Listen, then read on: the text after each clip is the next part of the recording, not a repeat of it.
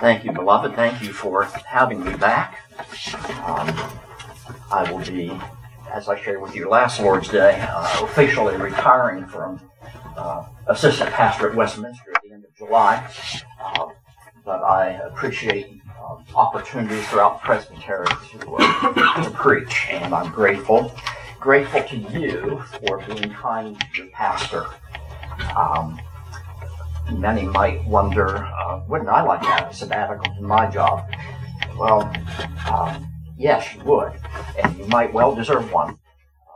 But the office of pastor is unique in the burden that comes with it of being 24/7 caring for the sheep, and you will reap the dividends of giving your shepherd an extended period of rest, and I commend your session and your congregation for being sensitive and giving Jeff and Nancy a time to be away this summer. Thank you.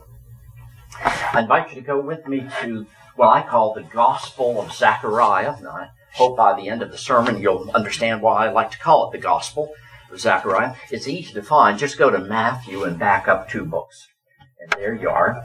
Haggai, Zechariah, Malachi, the post-exilic prophets.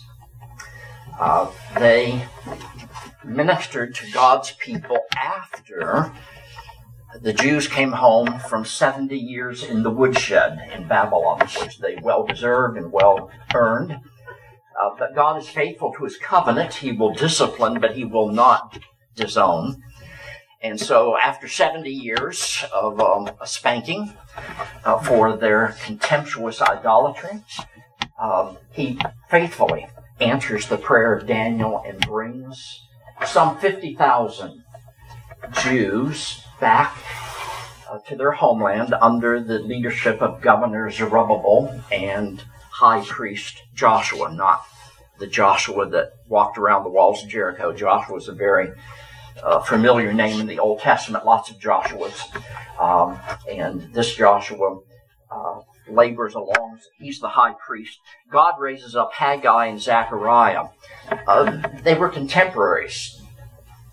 Zechariah begins his ministry 2 months after Haggai begins his. So they've got the same congregation. They might think of them as co-pastors. And I'm sure they were great encouragement to one another. Most of the Old Testament prophets labored by themselves. But Haggai and Zechariah labored together. Prophets of encouragement.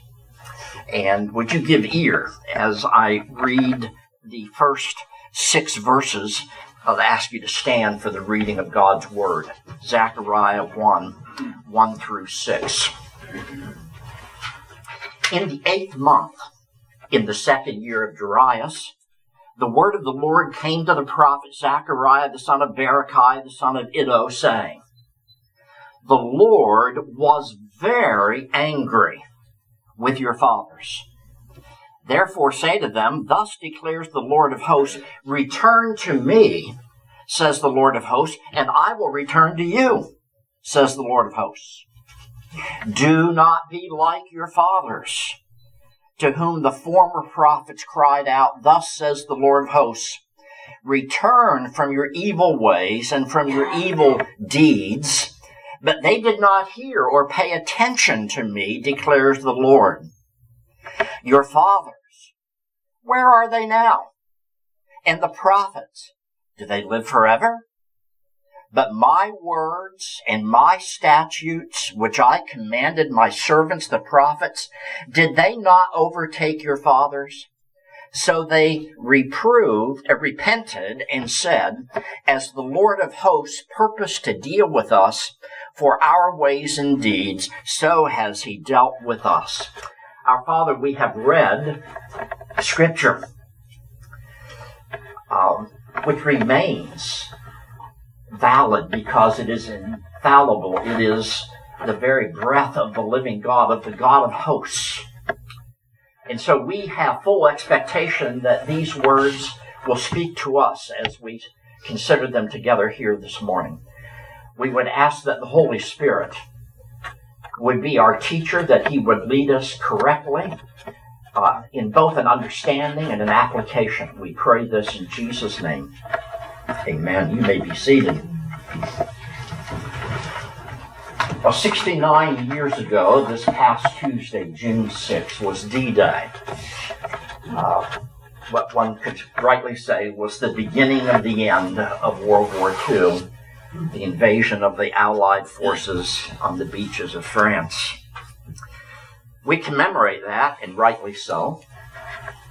We probably don't think as much about the physical devastation of Europe following that great war. The years and years of rebuilding, of putting the pieces back together. We think of our own country and its noble Marshall Plan, where U.S. tax dollars by the millions were sent to rebuild even Germany, the one that had been our enemy.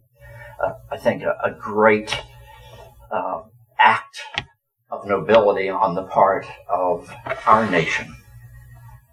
Well, there's some similarity to that event and the events that are surrounding Pastor Haggai and Pastor Zechariah's ministry. Zechariah was appointed by God to speak hope, encouragement to nearly 50,000 discouraged Jews who were wearisome. They were asking, how do we pick up the pieces? I'm sure much as the citizens of Europe were asking in the late 40s. Can we start over?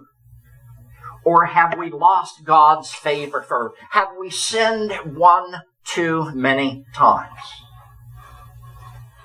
God has returned us, but is He done with us? Is He finished? Is He going to find another people who are not so stiff-necked, so prone to idolatry? They came back to a physically devastated homeland, and especially their beloved city of Jerusalem. We read these verses from Lamentations chapter 1, written by Jeremiah shortly after the destruction of Jerusalem. How lonely sits the city that was full of people. How like a widow she has become. She who was great among the nations. She who was a princess among the provinces has become a slave.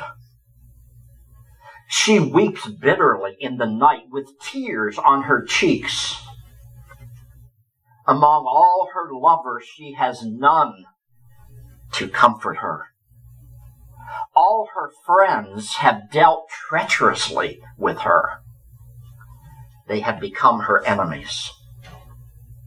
Judah has gone into exile because of affliction and hard servitude. She dwells now among the nations, but finds no resting place. Her pursuers have all overtaken her in the midst of her distress. Those are the poetic words of Pastor Jeremiah describing the heartbreak that fell upon Jerusalem because of her sinfulness. Well, in 606, or in 586, the third and final invasion of Nebuchadnezzar and his armies of Babylon attacked and laid siege to Jerusalem 3 times. His first visit, they skimmed the cream of the crop, the most highly educated. Daniel was taken captive in 606. They came a second time in the 590s. And this time they took the skilled craftsmen. And Ezekiel was scooped up in that second invasion and taken. Daniel would be the prophet, the city prophet. Ezekiel would be the prophet in the refugee camps. And then Nebuchadnezzar comes for this third and final time in 586, and this time utterly destroys, not leaving one stone upon another, of the city of Jerusalem. He left a few Jews to work the fields and tend the crops, which would then be given to Babylon. Well, in 536, King Cyrus issues an edict extending to the Jews the possibility, the freedom to return to their homeland, to rebuild their nation, to rebuild their city, if they so desired. Isaiah said that would happen 200 years before. Isaiah had written, who says of Cyrus, he is my shepherd, and he will fulfill my purpose, saying of Jerusalem, she shall be built, and of the temple your foundations shall be laid. Thus says the Lord to Cyrus, his anointed one, he shall build my city and set my exiles free. I think I said Darius a moment ago, but it was Cyrus, the Persian king, who was moved by God's Spirit to give the Jews their freedom after 70 years. And just a minority, only 50,000 of the hundreds of thousands who could have returned. They knew it would be arduous. They knew it would be difficult, even dangerous. And so only 50,000 Jewish expatriates went back home under, as I said a moment ago, the leadership of Governor Zerubbabel and High Priest Joshua. They began immediately to rebuild the temple, but during their 70-year absence, what you and I might be tempted to call carpetbaggers had moved in. Samaritans, other Canaanite tribes, who in the absence of the Jews decided they would take possession of the land. And when the Jews returned in 536, they ran into severe opposition. Nehemiah and Ezra gives us those historical accounts. You have men like Tobiah and Sanballat, who mocked and ridiculed and threatened physical violence against the Jews as they tried to rebuild Jerusalem. And so the Jews became discouraged and they quit. And there was a 15-year gap when the Jews were tending their own fields and building their own barns, but doing nothing to restore the walls of Jerusalem or to rebuild the temple.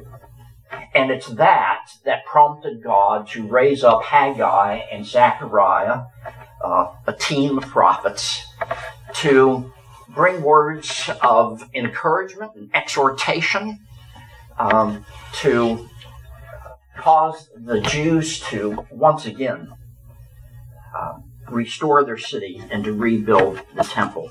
Haggai comes in 520 and Zechariah 2 months later. Now again, Scripture never gives us information that's not important.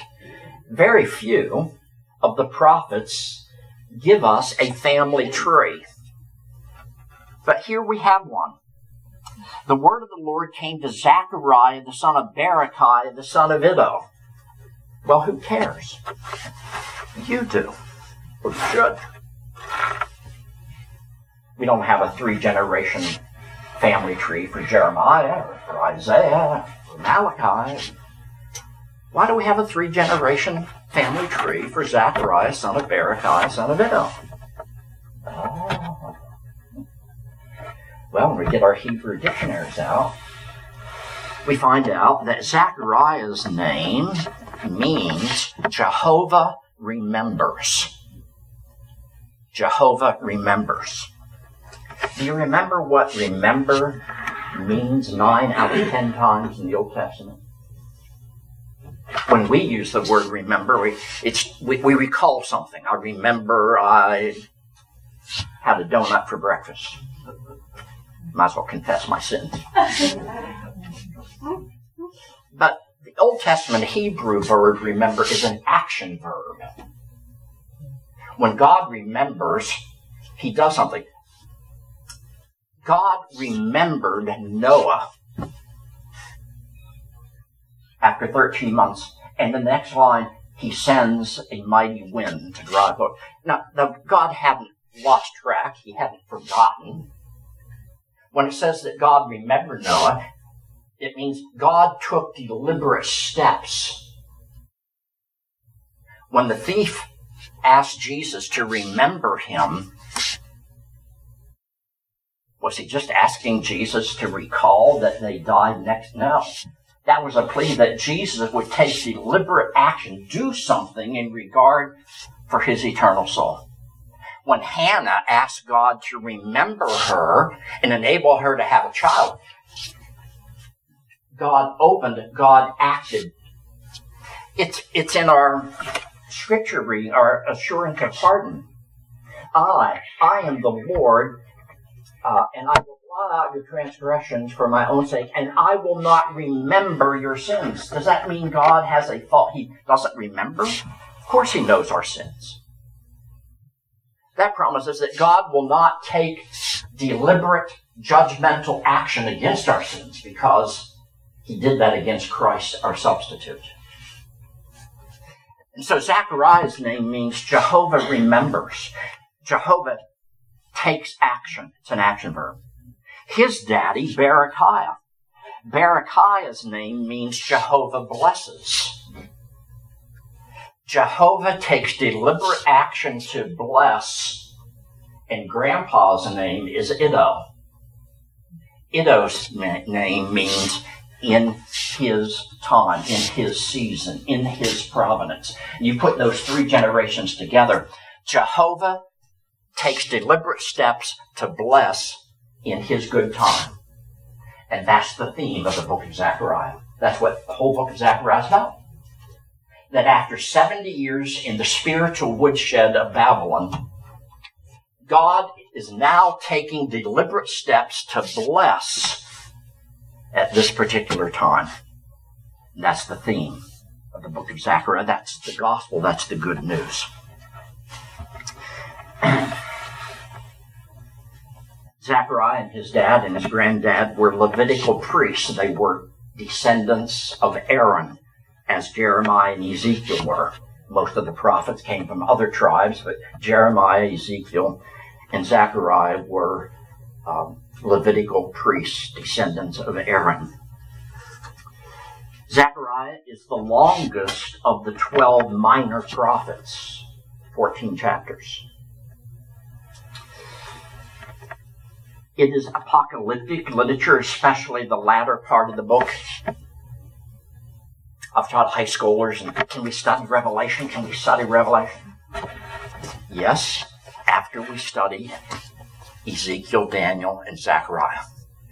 Because Revelation is a New Testament commentary. And if you want to study Revelation without studying Ezekiel, Daniel, and Zechariah, then you might as well take calculus before you take algebra. Doesn't work. Well, maybe we don't want to study Revelation then. Zechariah is quoted many times in Revelation. It's a preamble. And John, who wrote Revelation, assumed his audience had a working knowledge of Ezekiel, Daniel, and Zechariah, and all the imagery, all the apocalyptic language in those three books. So, always study Revelation after Ezekiel, Daniel, and Zechariah. Zechariah was a young man, probably in his 20s. And his death is recorded in Matthew 23:35, one of the few prophets where we have any details about their death. Jesus is speaking to the Pharisees and the elders, the false teachers of his day. And in Matthew 23:35, Jesus says, "So that on you may come all the righteous blood shed on the earth, beginning with the blood of righteous Abel, and down to the blood of Zechariah, the son of Berechiah, whom you murdered between the sanctuary and the altar." We don't have any account in the Old Testament of the murder of Zechariah. If it wasn't for that reference in Matthew 23, we would not know anything about Zechariah's death. We don't know anything about his family life, his wife or potential children or whatever, but we know that he died a martyr because of his faithful preaching of God's Word. I have just one main point. Aren't you glad, since the introduction took 15 minutes? Just one major point in these first 6 verses. I'll be with you 2 more times, not next week, but then the next 2. And I'll give you the next 2 sermons. I just finished a 3-year series at Westminster on Zechariah. I won't give you all 3 years, but while it's fresh in my mind, we'll just get the first 3 at least. But just these first 6 verses this morning. And really the question that leaps off the page here, that's in the forefront of the thinking of these discouraged, hassled, threatened refugees who are trying to put Jerusalem back together again. The question is, how can we return to God's favor? How can we get back into God's good graces? A part of our Reformed worship is that we have a confession of sin. Well, didn't I do that when I became a Christian? Isn't that enough? No, it's not enough. If you'd stopped sinning when you became a Christian, then I guess that would have been enough, but you haven't stopped, have you? Neither have I. And so confession of sin is a part of corporate worship every week. So that's the question. Have we committed the unpardonable sin? They might have been thinking in the back of their minds. God warned and we sinned, and God warned and we sinned, and have we worn out our welcome? Verse 2 says, "The Lord was very angry with your fathers." It's hard to translate that in English. It's a superlative. It's the Lord was displeased with displeasure. He was really quite angry. Extreme anger. Because of your forefathers. The golden calf and everything that came after that. The Ahab and Jezebel and the bringing of Baal worship, and over and over and over again. Romans 1:18, Paul writes, "For the wrath of God is revealed from heaven against all ungodliness and unrighteousness, who by their unrighteousness suppress the truth." It's not that Israel didn't have the truth. That word suppress that Paul uses there in Romans 1, all of you have been in a swimming pool with a big beach ball. And you take that big beach ball and you push it under the water. But as soon as you remove your hands, poof, it's right back up. The only way to keep that beach ball is you must suppress it. You must intentionally, deliberately force it. And that's what Paul is saying is your nature and my nature. It's not that we mean to do well and just, no. We are born slaves to sin. Paul says that we are committed to ungodliness and unrighteousness, and we suppress. We deliberately reject God's truth. And that's what the Israelites had done, and that's what had provoked God's anger. Lord Almighty, it's in ESV, it's Lord of Hosts. 52 times in the book of Zechariah, the Lord of Hosts. It's sort of the signature phrase that Zechariah uses. It means Lord Almighty. It's used in 1 Samuel 1 when Hannah prays desperately in the tabernacle. She says to the Lord of Hosts, "Remember your handmaiden." And we find it scattered throughout the Old Testament. Isaiah uses it in Isaiah 6. "I saw the Lord high and lifted up, and his glory filled the temple." Uses the Lord of Hosts term there. Well, the prerequisite for receiving God's forgiveness is repentance. clear and simple. Verse 3, therefore say to them, thus declares the Lord Almighty, return to me, says the Lord of hosts, and I will return to you, says the Lord of hosts. The door is not shut. It's wide open. God's mercies are new every morning. The only contingency is a right heart. Our catechism defines what repentance is. Question 87 in the shorter catechism. What is repentance unto life? We read, repentance unto life is a saving grace. Right there, that tells me that it's something that I cannot generate within myself. It's not me just thinking holy thoughts as hard as I can think them. Repentance, such as is faith, is a gift of God's grace, a kindness that He grants.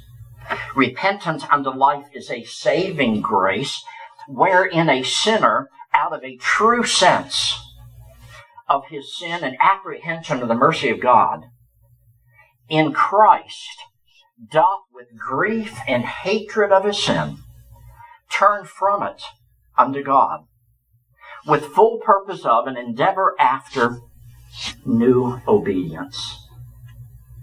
Repentance is a turning from and a turning to. A turning from with revulsion, our love of sin, and a turning to the sin bearer, the one who took in his body on the tree full punishment for our sins. Returning to God is repetitive. As I mentioned, we don't just have a confession of sin once, but it's in corporate worship a part of our weekly liturgy, and rightfully so. Repentance is process, not event. Repentance is process, not event. Boy, I'll show my age. A few of you. Brian O'Neill and Allie McGraw, 1970. Love story. And the key line, love means never having to say you're sorry. Nonsense. Absolute heresy. If you've been married 5 minutes or more, you know that's not true. Love means seeking forgiveness over and over and over again. And repentance is telling God we're sorry over and over. Repentance is repetitive, not a one-time event. Daniel had prayed in chapter 9, while he was in Babylon, that God would see fit to show mercy and kindness, hesed love, as David did to Mephibosheth last week.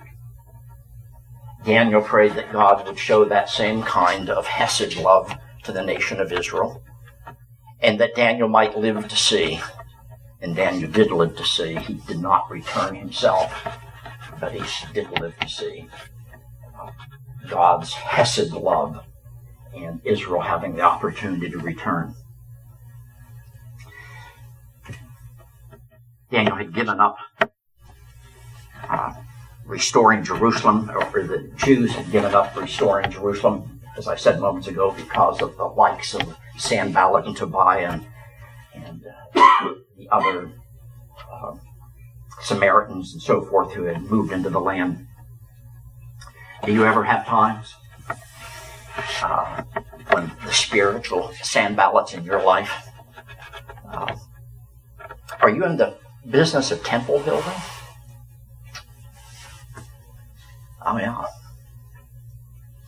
Know ye not that you are the temples of the Holy Spirit.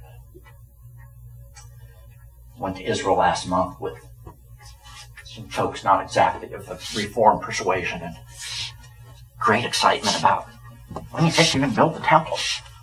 That's all I could do to stand up and say, He already is. I go to the temple every Sunday morning.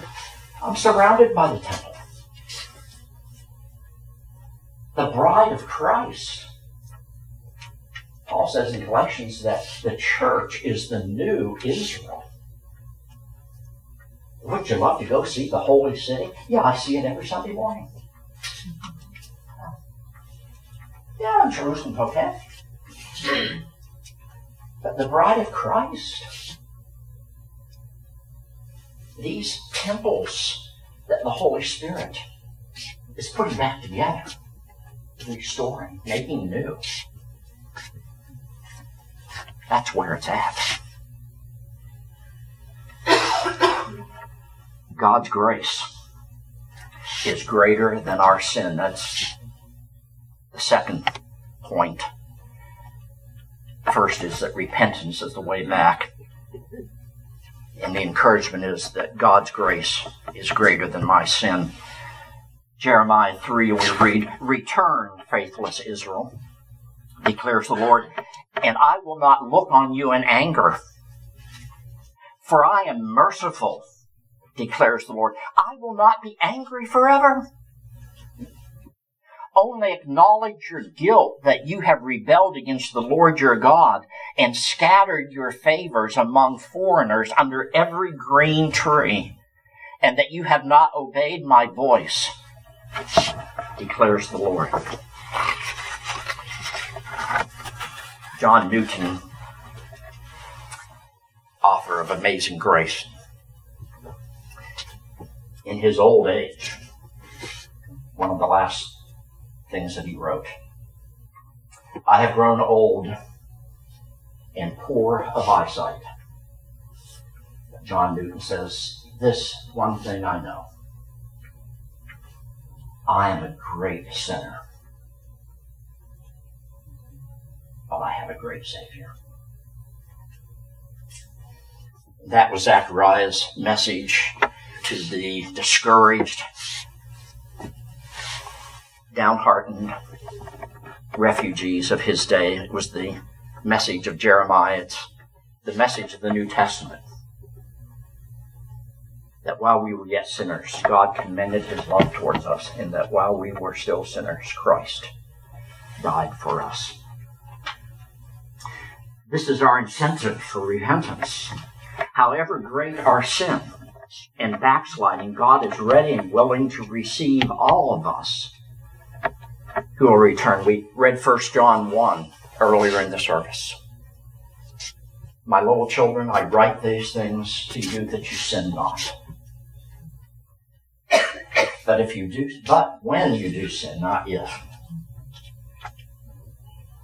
John says, "But when you do sin, remember, you have an advocate with the Father, Jesus Christ the righteous." You have a defense attorney.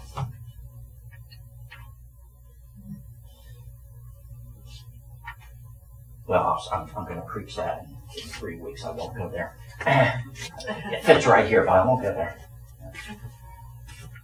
We have an advocate who will plead our case. He will never plead that we are innocent. That would not be honest. But he will plead that the debt has been paid in full. And there is therefore now no condemnation for them who are in Christ Jesus. The sin is real, the guilt is real, but the redemption is real.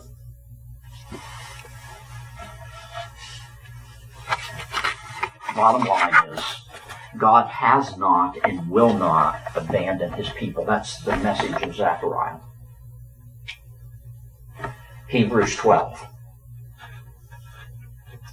"No discipline for the moment is pleasant, but indeed is grievous, but in the end it brings forth the peaceable fruit of righteousness."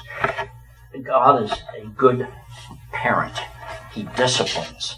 One of the best evidences that you're a true Christian is that God gets on your case. If you can sin comfortably, then you ought to be alarmed if you're really in Christ. Because if you're in Christ, your Father is going to be on your case.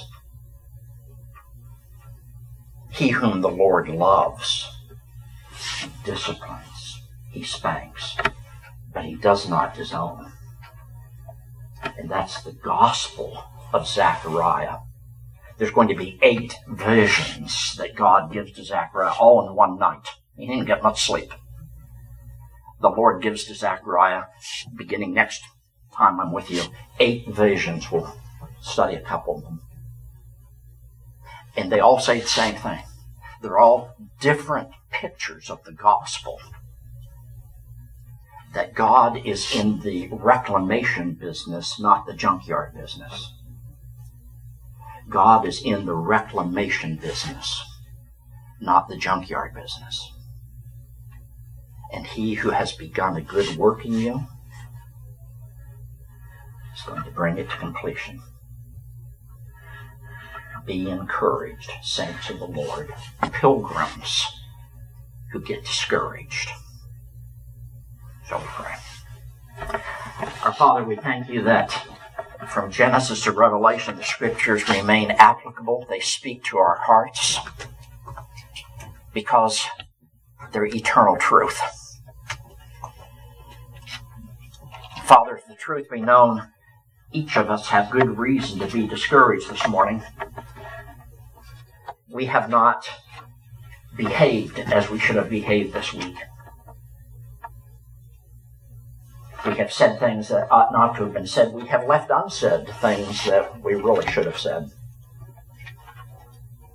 We've been lovers of self more than lovers of others and lovers of God.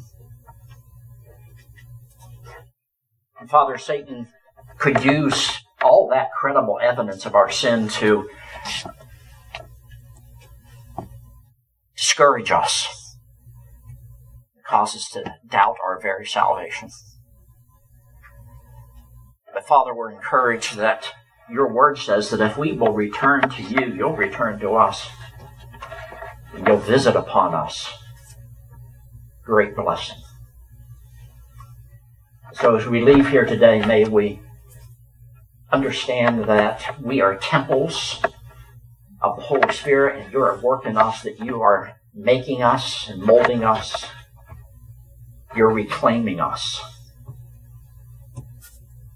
as image bearers of Christ.